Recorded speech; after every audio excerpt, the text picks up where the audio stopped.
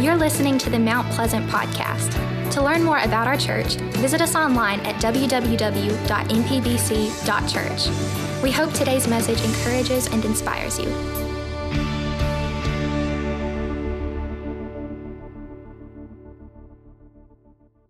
Last week I told you about a runner, this young lady who won the female portion of the Boston Marathon. Her name is Worknesh Defega. Amazing lady. I told you I loved her name because her name is Worknesh, W-O-R-K, Worknesh. It's quite a bit of work to run a marathon, wouldn't you agree? 26.2 miles of what some would call sheer agony. I've never run a marathon, have you? But I can only imagine that it would be agony. They say by the time you hit about the 20th mile, you're about to die. That young lady won that race. And you know, the race called the Christian life is described as the agon. We learned this last week, A-G-O-N in the Greek, agon. We get our English word from that Greek word, which is what? Agony. The Christian life is not easy. You know, Worknesh Defega, when she crossed the finish line, eventually they gave her a trophy. We don't run for a trophy that we get here, do we? We run for a crown that we get where? Heaven. The Christian life is often marked with difficulties, trials, struggles, suffering. Maybe you're there today. Maybe you're going through a difficult time, a season that seems never ending. We were singing about the fact that this too shall pass. Sometimes Satan will want to tell us that there's no hope, and we feel like we're suffering. You know, I was thinking about athletes. I was thinking about Worknesh Defega. I was thinking about the race of the Christian life, the agon, and I was thinking about these skilled athletes. They actually put their bodies through suffering so as to succeed, in the case of Worknesh, in the race. True? So the suffering actually in her training is of benefit for an eventual triumph. Can you see your suffering that way? That God is using suffering in your life? Remember Jesus. We talked about the fact last week that He suffered. Jesus suffered on the cross. Now think of this. This has been several weeks ago. But in Hebrews chapter 5, verse 8, we learn that Jesus learned obedience through suffering. The Son of God learning anything? Listen, He learned obedience through suffering. How do you learn something? You don't truly learn something until you experience it. Jesus didn't just look at our suffering from afar. He came down here and He's gone through everything we've been through and more. He, by way of experience, suffered and learned how we feel through it. We saw this last week. You've made your way to Hebrews 12. Look at verse 2. You say, that's what we started with last week. Yes, but it's a jumping off place. Hebrews 12, verse 2. Looking to Jesus, the founder and perfecter, some versions will say the author and finisher of our faith, who for the joy that was set before Him endured the cross, despising the shame. And where is He seated right now, church? At the right hand of the Father, at the throne of God. Consider Him who endured from sinners. That word endured can mean suffered hostility against Himself, so that you may not grow weary or faint-hearted. Listen, church family, listen to me. Look at me, please. No one, and I mean no one, escapes or evades suffering on this earth, and that included the Son of God. If you're living on this earth, you're going to suffer. Because we live in a sin-sick world, and it rains on the just and the unjust. The Apostle Paul is sharing this truth with these first century Christians. These are the Hebrews that have given their life to Christ, and they need to keep enduring in the agon, in the race, to not be weary, to not give up. And so that is the encouragement that we're going to see again today. We're going to continue now with our text for today, which is verses 5 through 11. If you got your way there, look at verse 5. And have you forgotten the exhortation that addresses you as sons? And that word sons can mean sons or daughters. My son, do not regard lightly the discipline of the Lord, nor be weary when reproved by him. For the Lord disciplines the one he loves and chastises every son whom he receives. That means that comes into the fold, in other words, the kingdom of light. It is for discipline, verse 7, that you have to endure. You have to keep going in this agon. God is treating you as sons. For what son is there whom his father does not discipline? If you're left without discipline, in which we've all participated, then you are illegitimate children. It's like you don't have a mom or a dad. You're not treated as sons. Besides, verse 9, we have had earthly fathers who disciplined us, and we respected them. Shall we not much more be subject to the Father of spirits, that's speaking of God, and live? For they disciplined us. Who did? Our fathers, our earthly fathers, for a short time, as it seemed best to them. But He, that's God, disciplines us for our good, that we may share what? His holiness. For the moment, all discipline seems painful rather than pleasant. But later, it yields the peaceful fruit of righteousness to those who have been trained by it. And notice that word trained. That is the Greek word gymnazo. Gymnazo. What English word do you think we get from gymnazo? Gymnasium. Gymnasium. God might have you in the gymnasium of suffering right now, because He's teaching you, because He's training you, because He's wanting to equip you. This morning as we begin, I want to point us back to Calvary and what happened there. We showed you the fact that last week that Jesus endured the cross because He was looking to heaven. You see, church family, when we go to Calvary, when we stand on that rocky, skull-shaped hill, we're reminded that we are yoked with Jesus. His yoke is easy and His burden is light, but we're reminded of the fact that when we're yoked with Jesus as believers, we're also bound to Him, and that includes suffering. Don't discard the yoke. Submit to it. Believe, obey, trust the Lord Jesus, even in the pain, even in the suffering. He did, and He knows how you feel. He learned obedience through suffering. He experienced suffering. I read a quote this week by Dr. David Black, who lost his wife to uterine cancer about 6 years ago at the age of just 61. And here's this quote. I want you to see it. Dr. Black says, "I have learned to climb the hill called Calvary, and from that vantage point survey all of the tragedies I've faced in life. The gospel of Jesus Christ doesn't solve the problem of suffering. Instead, it provides the indispensable perspective from which to view suffering. Christians bounce back from lousy situations. It's in our DNA. We are more resilient than we think. Everything can be endured, my friend, looking from the hill of Calvary." Amen. That's beautiful. And that's the kind of encouragement that the Apostle Paul is seeking to deliver to these Hebrews, these Christians who are now suffering unbelievable persecution. It's a great weight.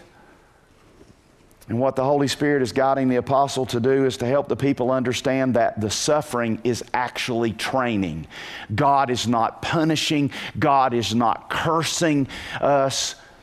He's allowing these things in the gymnasium of suffering. Sometimes I think we could call life the school of suffering, to train us, to teach us in this process of being sanctified. And that's verses 5 and 6. And Paul says to them, he says, "Have you forgotten the exhortation that addresses you as sons? My son, do not regard lightly the discipline of the Lord, nor be weary when reproved by Him, because the Lord disciplines the one He loves, and He chastises every son whom He receives." Paul asks, in essence, have you forgotten the proverb that you learned when you were a kid? See, this is a letter to the Hebrews, and they knew very well the Proverbs. You say, this is a proverb? Yeah. Do you have an indentation in your Bible for verses 5 and 6 in chapter 12? Is it indented? Is there some white space around it? There is in mine. See the white space? There's some white space. That means it's a direct quotation. A direct quotation from the Proverbs. Actually, verses 5 and 6 of Hebrews 12 is a direct quotation from Proverbs 3, verses number 11 and 12. And Paul is reminding them of this. That this is something you should have learned when you were a kid. And he's speaking to them from the perspective of a father and a son. You notice there it says in the indentation part there in verse 5, my son. Who wrote the Proverbs? The majority of them. Solomon. And what is he doing? He's addressing his sons. And now it can be sons or daughters. But it's a father, listen, addressing his kids in the area of discipline. Hey, Dad, you might not realize this or understand this, but it is our job to teach and to train our children in discipline. Did you know that? We are to lead out in that. But in most homes, it's the moms that do it. In most homes, the dad's like, see no evil, hear no evil. And they just leave that on the shoulders of the moms. But Dad, it's your job to lead in the instruction. That's Psalm 78. That's Ephesians chapter 6, verse 4. Fathers, don't frustrate your children, but instead bring them up in the training and the discipline of the Lord. And that training is in that gymnasium. But I understand in a crowd this size and those who are watching today that there's probably moms in the room and you're a single mom at this point in your life. And you go, well, okay, so you're talking about dads and there's not a dad in the home. Listen, I'm talking about the original divine design of God, okay? And so I'm talking about the fact that God's design is that there be a husband and a wife in the home, a man and a woman to raise their family. That was established in the Garden of Eden. That's God's design. But there are moms who do this all by yourself. And you know what? You're my hero. Because what you do is amazing. And God equips you for that. And might I remind the single moms out there today that we've got 2 letters written to a man named Timothy, 1st and 2nd Timothy, whose mama and grandma raised him because he had a pagan dad. His mama, we have her name was Eunice, and his grandma was Lois. And the Bible describes the fact that they raised Timothy, and he became such a godly young man. The Apostle Paul met him on his first missionary journey, came back through on his second missionary journey, and said to Eunice and Lois, I'm taking him with me. And he took Timothy with him on the next 2 journeys. All that to say that the single moms, it can be done. But the divine design and what is taught here, I want you to understand. God's design is that there be a dad and a mom, okay, in the home. And dads, we are to lead. Okay, we are to lead. How? Like with a whip and a chair? No. We're to lead in an attitude of servanthood. Jesus led by taking a towel and a basin of water and washing his disciples' feet. But we lead, Dad. That's why Solomon said, my son, my son, my son. Jesus said, if you're one of mine, then I'm going to treat you like a son. And that means if you get out of line, then he is going to try to get you back in line. You say, how do you know that? The book of Revelation. Just look at it. Listen to me read it, okay? Revelation 3:19. These are the words of Jesus. Those whom I love, I reprove and discipline.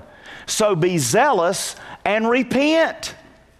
Now, verse 20 is often used by preachers in revivals to try to call for revival. Behold, I stand at the door and knock to that lost soul. It doesn't say that, does it? If anyone hears my voice and opens the door, I will come into him and eat with him and he with me. This is written to a church. This is for church people. This is for a born-again believer. We can get out of lockstep and out of the will of God. And Jesus will say, okay, you're going to do it your way? I'll just stand outside the door. And I'll just keep knocking. But I'm not going to force my way into your life. You're going to have to let me in so that we can have fellowship. You're talking about you lost your salvation? No, you cannot lose your salvation. You're born again. The Holy Spirit has sealed you until the day of redemption in heaven. But the point is we can be out of fellowship with the Lord Jesus if we're not walking and following him. He said, if you love me, you'll keep my commandments. Don't get lost on the commandments. Just love him. If you love Him, listen, if you love Him, the commandments will come just by way of natural product. Love Him. Jesus was talking to Christians, those in the family of God. Remember, we are disciples of Christ. What does that mean, to be a disciple of Christ? A follower, a learner. Okay? Hey, what are we talking about here? What are we talking about here? In Hebrews chapter 12, we're talking about discipline. Oh, okay, got it?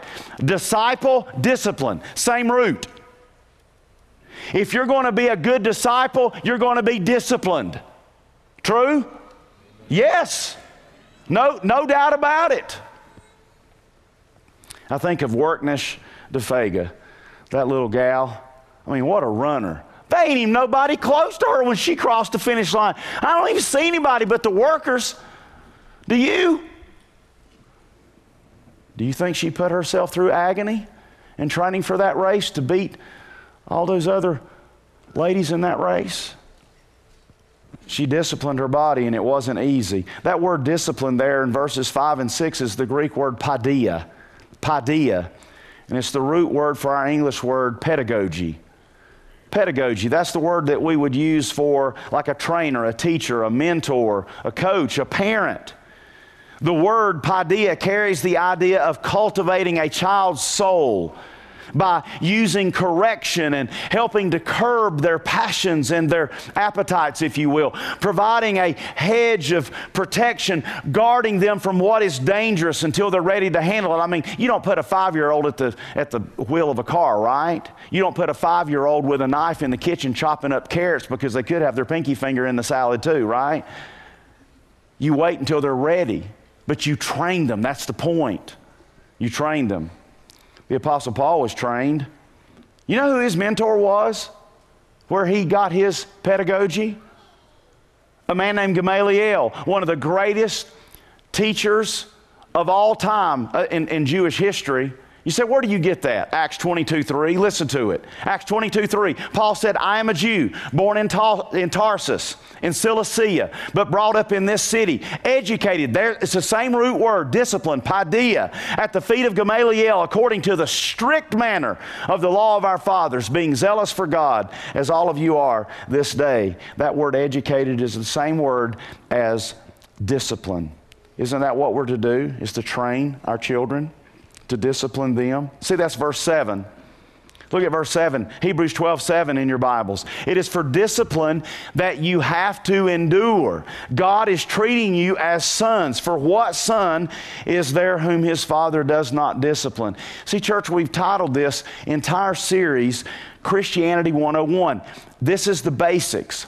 Paul is reminding the Hebrews, these Hebrews turned Christians, of what they've been taught from childhood, and that they are to be trained up.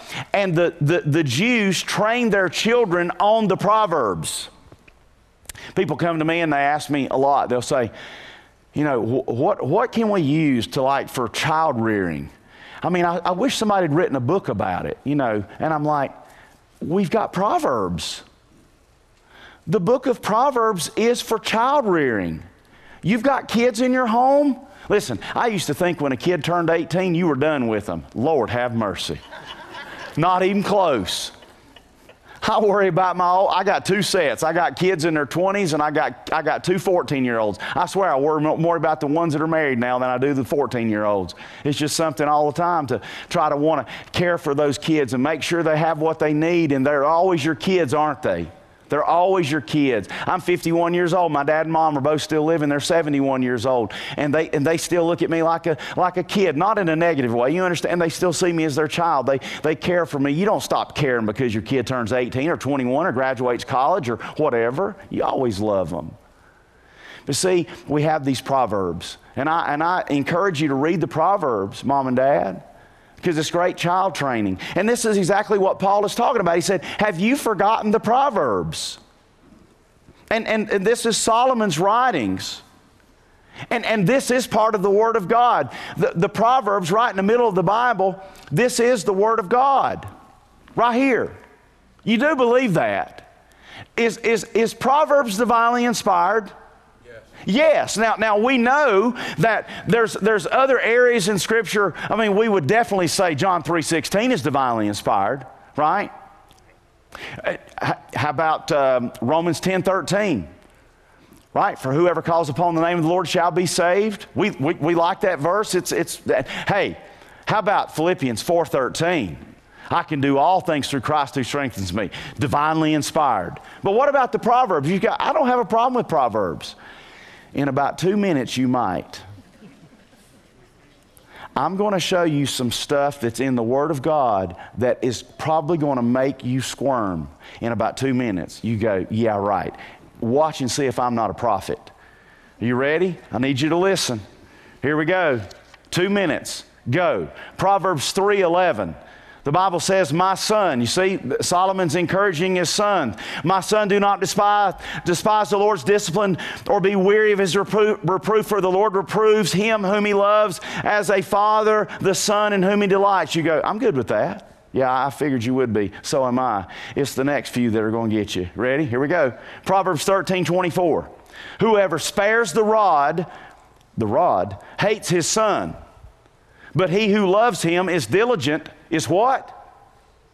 Diligent to discipline him.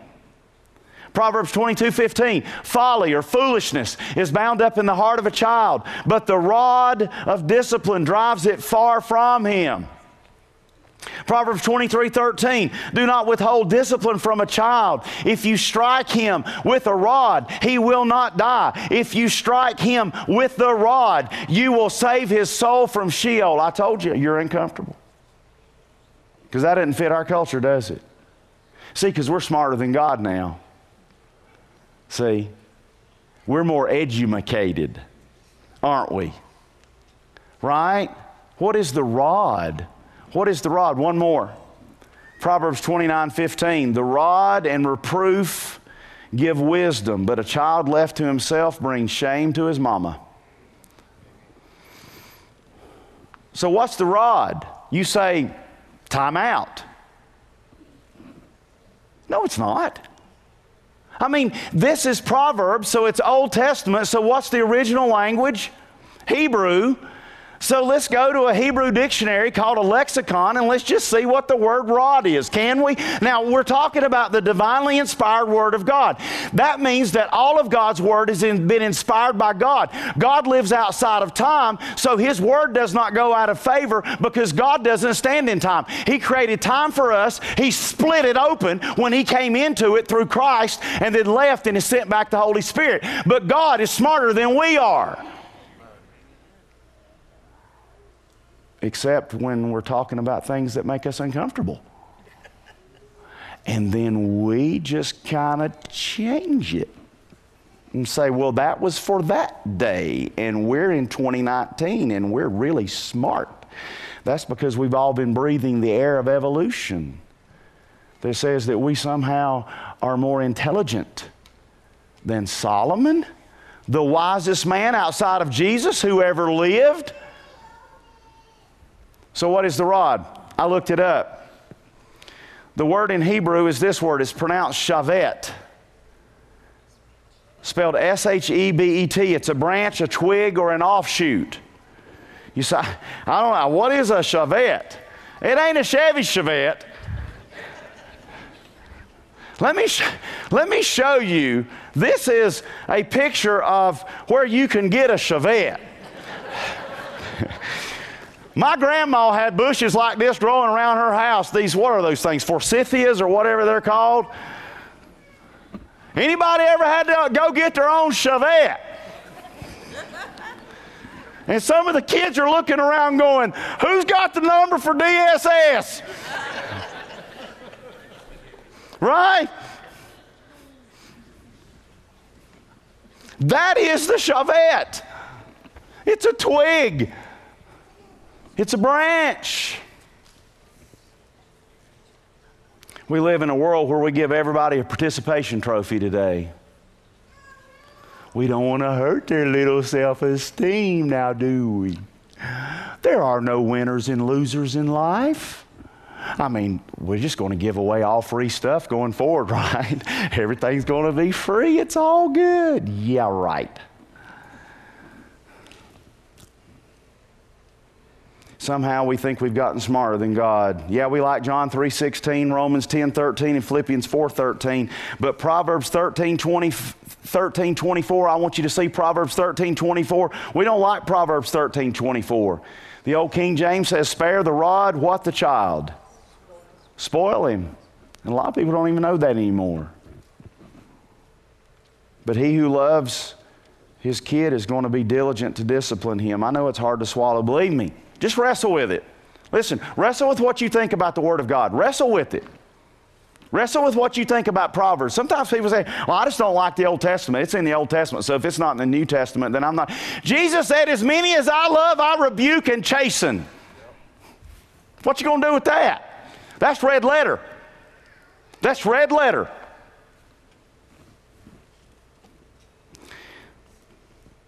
After all, we've done away with the rod in our culture, and how's that turning out for us? What a well-disciplined society we have going on now, don't we? You teachers are getting ready to go back to school. I pray for our teachers. Lord, help you. You think about trying to teach in 2019 versus trying to teach in 1959. We've got a culture today where kids cuss out their teachers, cuss out their parents, cuss out their coaches. We got people that pour buckets of water on our policemen today and think it's okay. What blatant disrespect. Indeed, the culture today says the rod, well, it's abusive. Folks, the rod was never intended to be abusive. We just looked at what the rod was. It's a blame twig. It's not a baseball bat. It's not a crowbar or a club. It's a little twig, and it's meant to sting. Wrestle with it. It's in the Word of God. The rod is a means to subdue the will of the child, not break their spirit. You break their will, not their spirit. You only use the rod as a last resort. You don't use the rod on a kid who spills their milk at the table. That's an accident. You use the rod when it is a last resort. You have warned, you have cajoled, you have encouraged, and then they obstinately look at you and maliciously say to you, no. No, I'm not talking about, no, I'm not going to do it. They go, no. What are you going to do about that? Okay. I say this at Walmart all the time. God help people at Walmart. Now that's like, they ought to call it the zoo. I'm telling you, it's just, that place is amazing. I get so many sermon illustrations for just walking around at Walmart. I just get my little pad out and I just start writing stuff down like, this is crazy. Aisle 16, man. Whew. In our home, we don't use the rod anymore. Aha, you don't. No, my kids are too old. I mean, I got kids in their 20s that's married, and I got two 14-year-olds. Let me tell you something. This is a personal opinion. Do what you want to with it. In my estimation, when a kid gets to be probably 10 or 11 years old, the rod, that stinging on their hind end, oh, and it is on to be their hind end. God's given us a little extra right here. You know what I'm talking about? That's where the rod's to be used. It's on the gluteus maximus.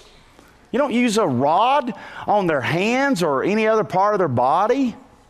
But we don't use one anymore, but we used to. In fact, because I want my hands to be for loving, I think that's another reason God gave us the object of a twig or an offshoot, a branch. You know, it's about the size of your pinky finger. You can't kill somebody with that, you know. It's just, you know, switch, you know. But I want to use my hands to love. But, I mean, I remember one time that Andrew, Walmart, makes you crazy. Andrew just pulled out of my hand and just took off. I swear he almost got hit by a car. I grabbed him by the neck of his shirt and I pulled him back over and I went, whacked him on his hind end. And I said, son, you could have gotten killed. And then the next thing I was doing is looking around to see who had a phone.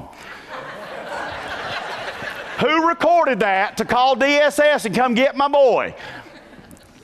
I mean, that's the world we live in today.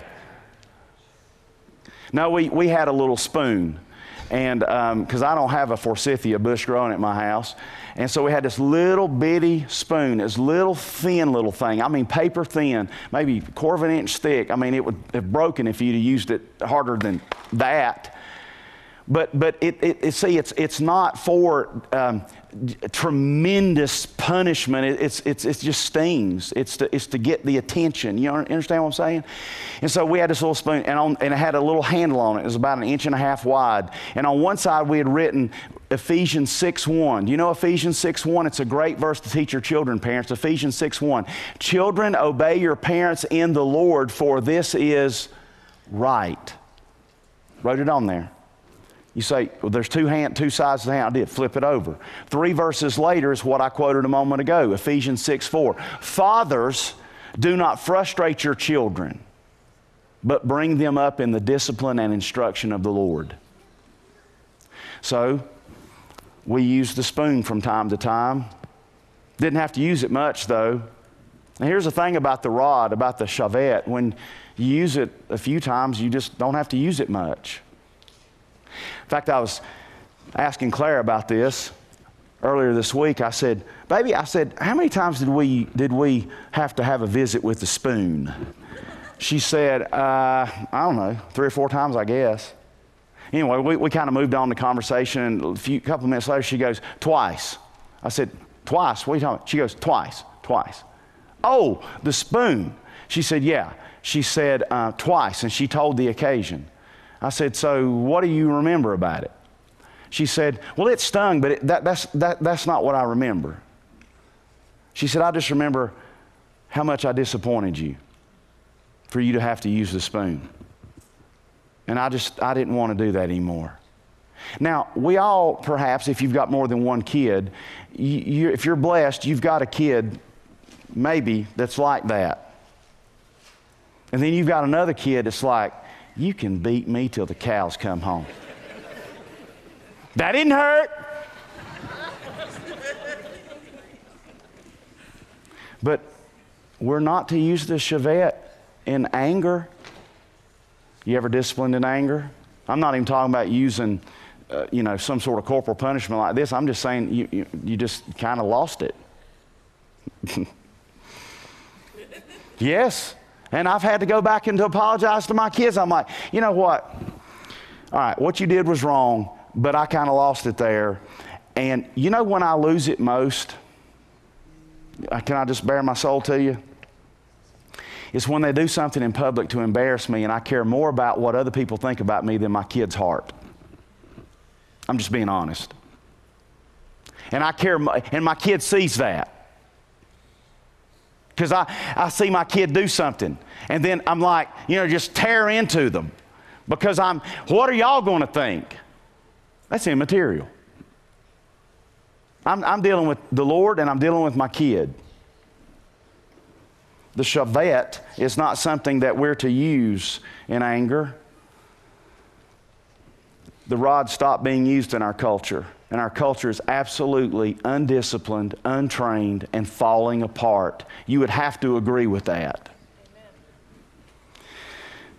I would say to you that our culture is absolutely out of control. Why? See, let me remind you, church, Proverbs 22:15 says this. See it? Folly is bound up in the heart of a child.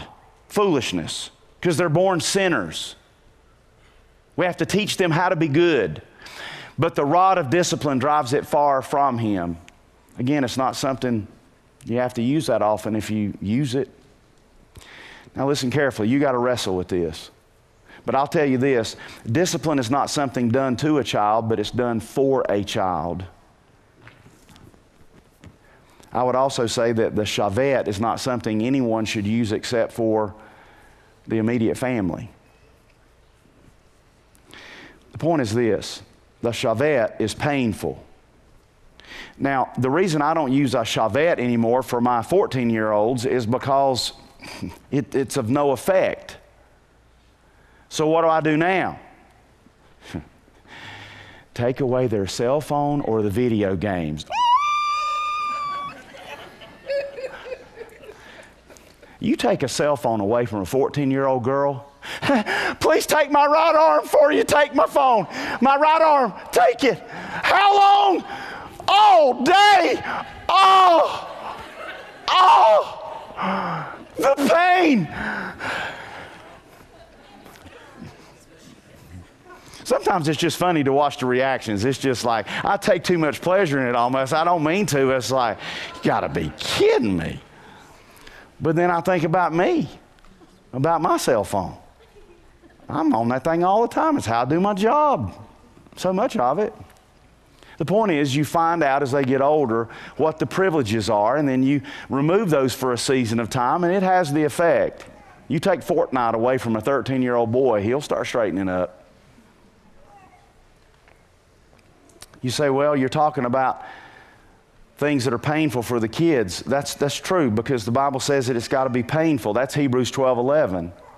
See, look at it again. For the moment, all discipline seems painful. And I would say to you, if the discipline's not painful, it's not discipline.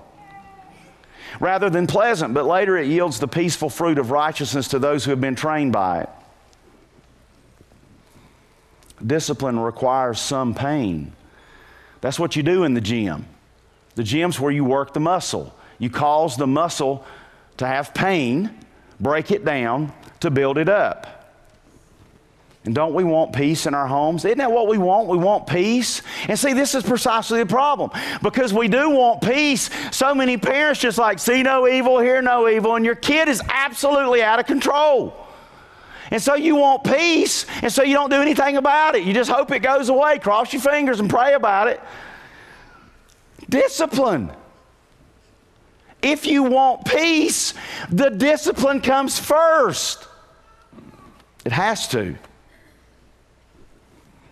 If you have a child who is unruly, undisciplined, disrespectful, I promise you they are not at peace when they're acting this way. And you are not helping them when you let them get away with that. You are not helping them.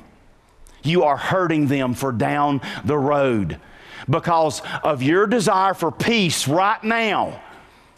You just look the other way at those attitudes and those actions, smacking another kid, back-talking you, the way they talk to another kid. Get a hold of that. The Holy Spirit pricks your spirit. Get a hold of that. Children long to be instructed. Did you know that?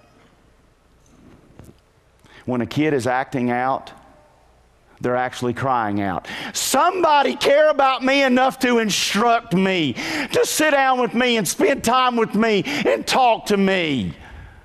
That's what they're saying.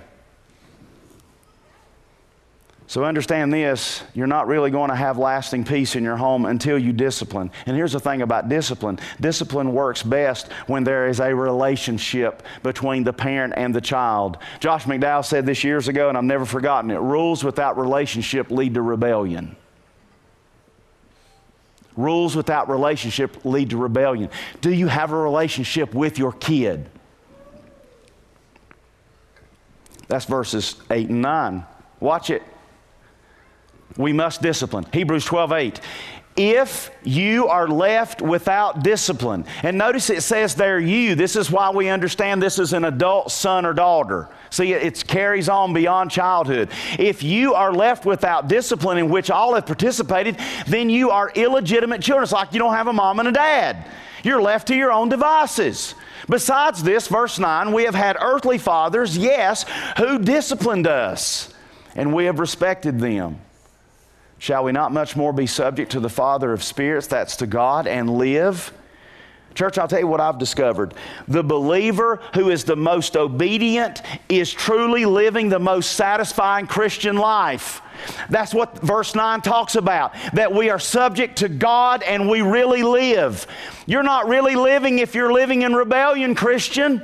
You're actually miserable, if you'll admit it. That word illegitimate would drive to the mind of the Hebrew the thought of Ishmael and Isaac. Which son was illegitimate and which son was the son of promise? Who was illegitimate? Ishmael.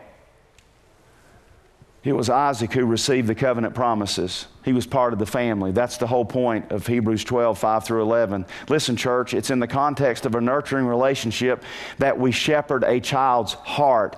It's so easy just to parent their behavior. Okay? Your kid's back talking you. Okay? Been back talking you all afternoon. Okay? It's a Saturday afternoon. Just one thing after another. And you finally you've had it. Okay? I'm not taking any more disrespect from you. Go to your room. Off they go to their room. Door slams. Tell me, what have you parented? I would argue nothing, but you've parented their behavior. They've made you mad, so you send them away. What should we do? Come here. Come here. Come here. Come here. Come here. Sit down. Don't send them to the room. Send them to the couch with you. Sit down, honey. Listen. We're going to talk about that in just a second, okay? I'll tell you what we're going to do in a minute. They went, what are you going to do to me? What are you going to do to me? Listen, we'll talk about that in a minute. Here's the thing. Here's what I'm concerned about. And you might even touch their hand or their arm. Honey, what is wrong? You've been out of your frame all afternoon. We'll talk about that in a minute. I want to know what's wrong, honey. What's going on in your heart? And you start asking questions. You know what you might find out? They could be afraid of something. They could be being bullied at school. Maybe they're tired. Maybe you're dealing with a teenager that's just worn out between all the school and all the practices and everything, and they're actually afraid there might be going to be failing a class and what you might do to them, and they've had an argument with the coach and they're afraid they're not going to start Friday night, and just talk to them. See, the behavior is a byproduct of an attitude in the heart. The behavior is one thing. Go past the behavior and get to the heart. Find out what's going on in here.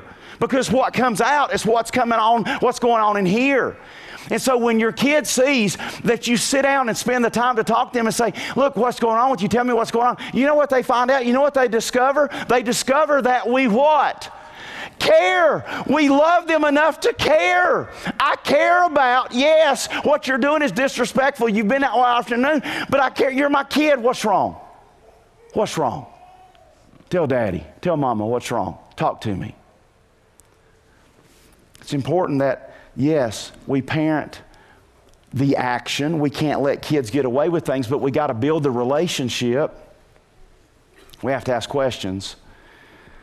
Are you building that relationship, Mom, Dad? How's the relationship with the kid? If all it is just this, and hollering and screaming and shouting, and there's no peace in that. One of the books that I love, it's my favorite book on parenting. Of course, the book of Proverbs is fantastic, but it's this book. It's Shepherding a Child's Heart. I love this book, and you can get it. In fact, a guy sent me a text after the second service and said that this book is on sale if you've got Amazon Prime for $5.49. Yeah! I highly encourage you, Mom and Dad, if you got kids, get that book. It's fantastic because that's the goal, to shepherd a child's heart. Mom and Dad, you know what? If they won't obey you, they're likely not going to obey God, Dad. Dad, if they will not obey you as their earthly father, and you don't always give them all the A, B, C, and D, you don't give them the full picture. Sometimes you just say, son, trust me. You think they're going to obey God and have faith in Him? If they don't trust and obey you? Not likely. Not likely. The chief goal in raising kids is, yes, we want them to be obedient, but we want them to know we love them. Listen, I can petrify my kids and rule with an iron fist, and they obey out of sheer fear. That's not what God desires. God desires that I show self-control and build a relationship. That's what God desires with us. You see, church, it's a pay me now or pay me later proposition. See, if you let it go when they're 7, 8, 9 years old, they're going to eventually turn 16. And it's one thing to backtalk you. It's another thing to backtalk a police officer. It's another thing to backtalk your first employer. That's when you get fired and they're back home with you, mama. They're eating off you again, living in the basement, living in the world of video games. Pay me now or pay me later. So what do you mean? I'm going to go all the way back to if you've got a child that's 2, 3, 4 years old, you got to start training now. You can't wait till they're 15, 16, 17 years old. It's concrete. You can form concrete when you first pour it, like when it's young, it's fresh, 2, 3, 4, 5 years old. Let's talk about that in the analogy of a child. And you're taking a trowel and you can form that. But man, when they're 16, 17 years old, it's already set and dried. You know what you got to do then? Jackhammer. Da, da, da, da, da, da, da, da, da, da, da, da, da. It's loud and it's painful. You pay me now or you pay me later. Mom and Dad, you are going to parent them. You are going to discipline them. You just pick when. It's so much easier to get a hold of them when they're 2, 3, 4, 5, 6 years of age and develop that obedience in their lives. They're not going to be perfect. Some kids are harder than others. Believe me, I got 4 kids. I've got 3 that are pretty, do what, and then I got 1 that's, man, gee. There's always that one, right? If that would have been born first, there wouldn't have been any more, right? You know what I'm saying? But that's how God challenges us. Because even in parenting kids, you can't necessarily use the same methods with the same success with different kids in your home. That's where you have to seek the Lord. Lord, help me to know how to address this. This one listens. This one's like, I think you gave them to me just to spite me. What is this? No, God loves us. And it's that kid that'll drive us the craziest that oftentimes in life that we find out that we're most alike. You ever found that to be true? The one that you butt heads with the most, that's because they're most like you, Jack. Pay me now or pay me later. This is a difficult topic, and I'd like to spend more time on it, but you don't, and I get that. And so I'm okay with that. But I want to tell you that there's something I'm going to do that really I think can be pretty cool. I'm going to do a podcast on this. And we've developed now a podcast that we're going to introduce first on Tuesday, September 24th. It's called Real Time Truth with me. Woo-hoo. Well, who cares? But we're going to go in depth about some of these topics. And we're going to ask the question, do you have a child run home? And we're going to take about a 25-minute podcast. You're going to be able to listen to it on Spotify. You can listen to it via our website or the app. You can do it while you're driving to work. Might be good to actually plug this in and let your kid listen to it while you're taking them through the school line. Listen to this, please. Please. You say, wait a minute, you're doing it on a Tuesday. I thought you do 2-Minute Tuesdays on Tuesday on Facebook. Now I'm kind of done with that. I've done it for 4 years, and that platform is dying. So we're changing platforms, okay? Same thing with my blog. I blogged for 10 years. People don't read. They listen to stuff now. I'm still going to have my blog. I can point people to stuff. But this is what we're going to. It's going to be kind of cool. I think it'll be great. And we're also doing something today you might not even be aware of. Right now, this service is going live out on the internet via Mount Pleasant Anywhere. So hello to all of the people who are watching us live. It's happening right now. Be careful what you scratch, okay? Just so you'll know you're on camera, okay? And so we welcome those who are watching Mount Pleasant Anywhere. It's a new format. It's to try to help and reach people. If you're local, we invite you to church. We have 3 services. You can see that via the app. We encourage you to come. If you're not local, I encourage you to get involved in a local church where you live, because it's being part of the family of God is a beautiful thing. But see, there are folks that watch us on television. It's tape delayed, but people watch us on Wilkes Communication on Thursday nights, on Spectrum Charter on Thursday nights. And so those that will be watching this in a few days, couple of weeks perhaps, we thank you for watching. And we're grateful. It's a platform to get the word out. By the way, for those of you who are watching, if you're being benefited by this, we'd encourage you to let us know. And it costs money to do what we're doing. And so if you feel that you're being grown and this is the way that you're being trained, then help us out. And you'll be able to do that via the app or online. But here's the point, church. It is our job to understand that when we go through suffering in life, that God can use that to train us. Quick side note, and we're going to look at one other little brief passage and we'll be done. God has used sickness in my life to discipline me. There are times that I can look back in my life and I see that God had to put me flat on my back to get me still long enough to hear what He was saying because I was being stubborn. And He got me sick and flat on my back so I would not make a colossal mistake because I literally didn't have the health to actually go through with what I was thinking of doing. Has that ever happened to anybody else?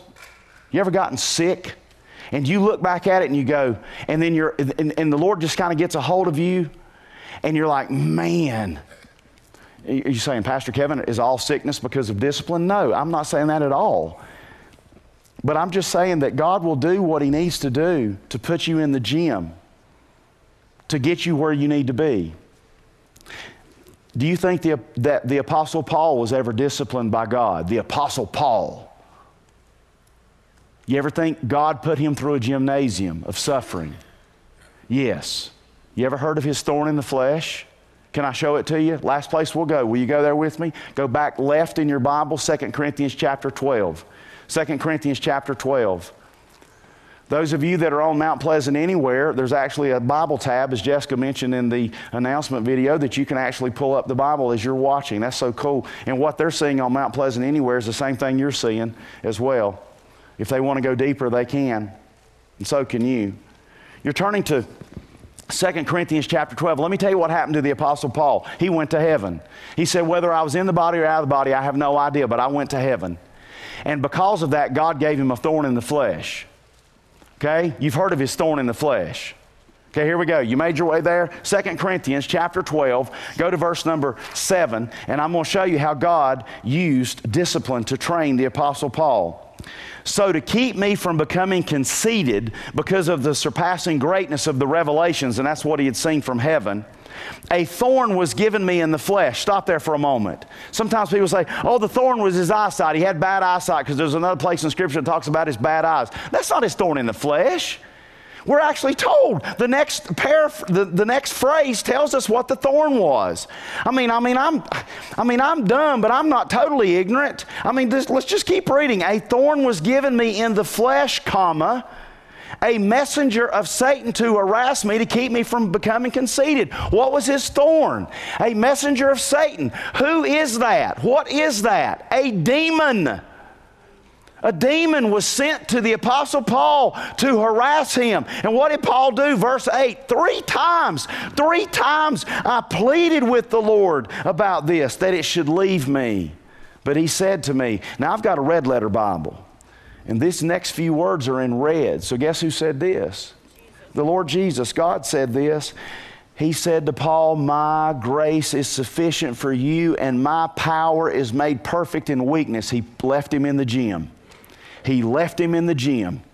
Therefore, I will boast all the more gladly of my weaknesses, so that the power of Christ may rest upon me. For the sake of Christ, then I am content with weaknesses, insults, hardships, persecutions, and calamities. For when I am weak, then I am strong. Because when you're in the gym, we were just singing about this, you're not alone. He's not failed you yet. Yes, He'll do it again, because you're trying to get that weight up. And guess who's spotting you right here? You got that bar up, you're benching this thing, and your arms are shaking, and Jesus is right here. Come on, I've been where you are. Come on, I got it. Up. Bang. Got it. Bang. High five. That's my boy. That's my boy, y'all. That's what it looks like to hurt and be in pain. That's my girl right there. Right there. And God gets the glory if we're willing to go through the suffering, because He does it with us. He knows what it's like. He endured suffering and learned obedience through it. I believe John Newton, the great hymn writer, knew how the Apostle Paul felt. You know, John Newton wrote the most famous hymn of all time. What is that? Amazing Grace. Did you know he wrote a bunch of hymns? He wrote another hymn that's not well known. It's called, I Asked the Lord That I Might Grow. I want you to see and hear the words. Now, it's Old English, because it was written in 1779. So you just kind of got to go there with it. You ready? Listen to it. I asked the Lord that I might grow in faith and love and every grace, might more of His salvation know, and seek more earnestly His face. 'Twas He who taught me thus to pray, and He, I trust, has answered prayer. But it has been in such a way as almost drove me to despair. I hoped that in some favored hour at once He'd answer my request, and by His love's constraining power subdue my sins and give me rest. Instead of this, He made me feel the hidden evils of my heart and let the angry powers of hell assault my soul in every part. Yea, more, with His own hand He seemed intent to aggravate my woe, crossed all the fair designs I schemed, blasted my plans, and laid me low. Lord, why is this? I trembling cried, wilt Thou pursue Thy worm to death? Oh, 'tis in this way, the Lord replied, I answer prayer for grace and faith. These inward trials I employ from self and pride to set thee free and break thy schemes of earthly joy, that thou might findest thy all in me. In me. You see it? That's the goal. In this life as the children of God, that we find our all in Jesus, that He's with us. Let's be honest, church family, in this agony, this agony of the Christian life, it's so easy to look at it and not like the discipline. When we're going through the agony of illness, perhaps a job loss, financial troubles, maybe it's an issue with a child at home, maybe it's an issue in your marriage, maybe you're enduring the death of someone close to you, it's all painful. Certainly we wouldn't describe any of those things as joyful. Yet like the Apostle Paul, God uses it.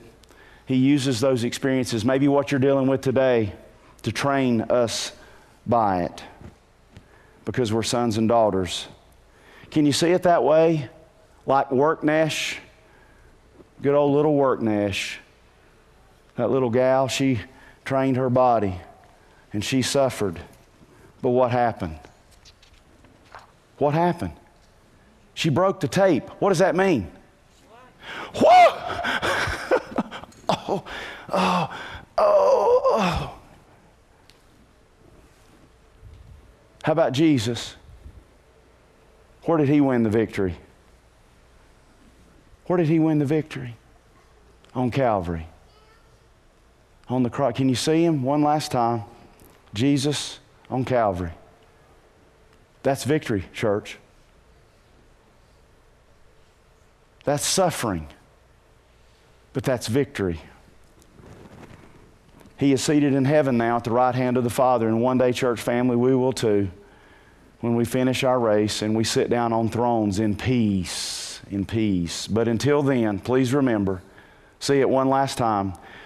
Hebrews 12:11, for the moment, all discipline seems painful rather than pleasant, but later it yields the peaceful fruit of righteousness to those who have been trained by it. Bow with me. Father, I pray today that You will help us as Your sons and daughters to see the things that You allow in our lives in the gymnazo, in the gymnasium, as we're running this agony. That we see that the things that You're doing in our lives are for our good. The things that You allow are for our good. It's hard to see it. Some things we won't understand until we get to heaven.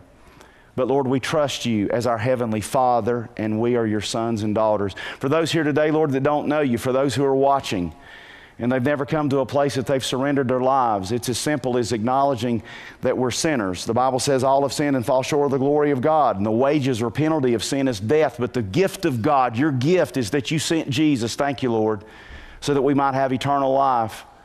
And the Bible says that if we will confess with our mouths the Lord Jesus and believe in our heart that God raised Him from the dead, Lord, we can be saved. And I pray for anyone who's in that position that they might just, even if they're online, just send a little note. We got Matthew back there working on this.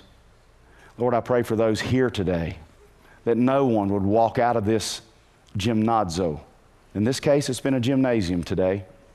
The house of God has been a gym. training us. Maybe there are those that have never made that decision to even pick up the first weight. Father, I pray for those that need to be saved. Their heart's been pricked today. They come to a place now, they're ready to be saved, that they'll just walk to the back corner back there underneath that little guest information sign. I'll be there. Pastor Dale's there. Debbie's there. We're here to help. Lord, I pray that you'll bring encouragement to each heart. And Lord, as we go now running this race, Lord, to run it, Lord, knowing that you're with us and that you've given us your Holy Spirit to guide us, so we thank you. Lord, we give you the praise for what's been accomplished today. Take us now from this place and to go and be your ambassadors, for we ask it in the name of Jesus. Amen. Thank you for joining us for today's message. Find us at www.mpbc.church and on Facebook at facebook.com/mpbcnc. Have a great day, and we hope you'll join us again next week.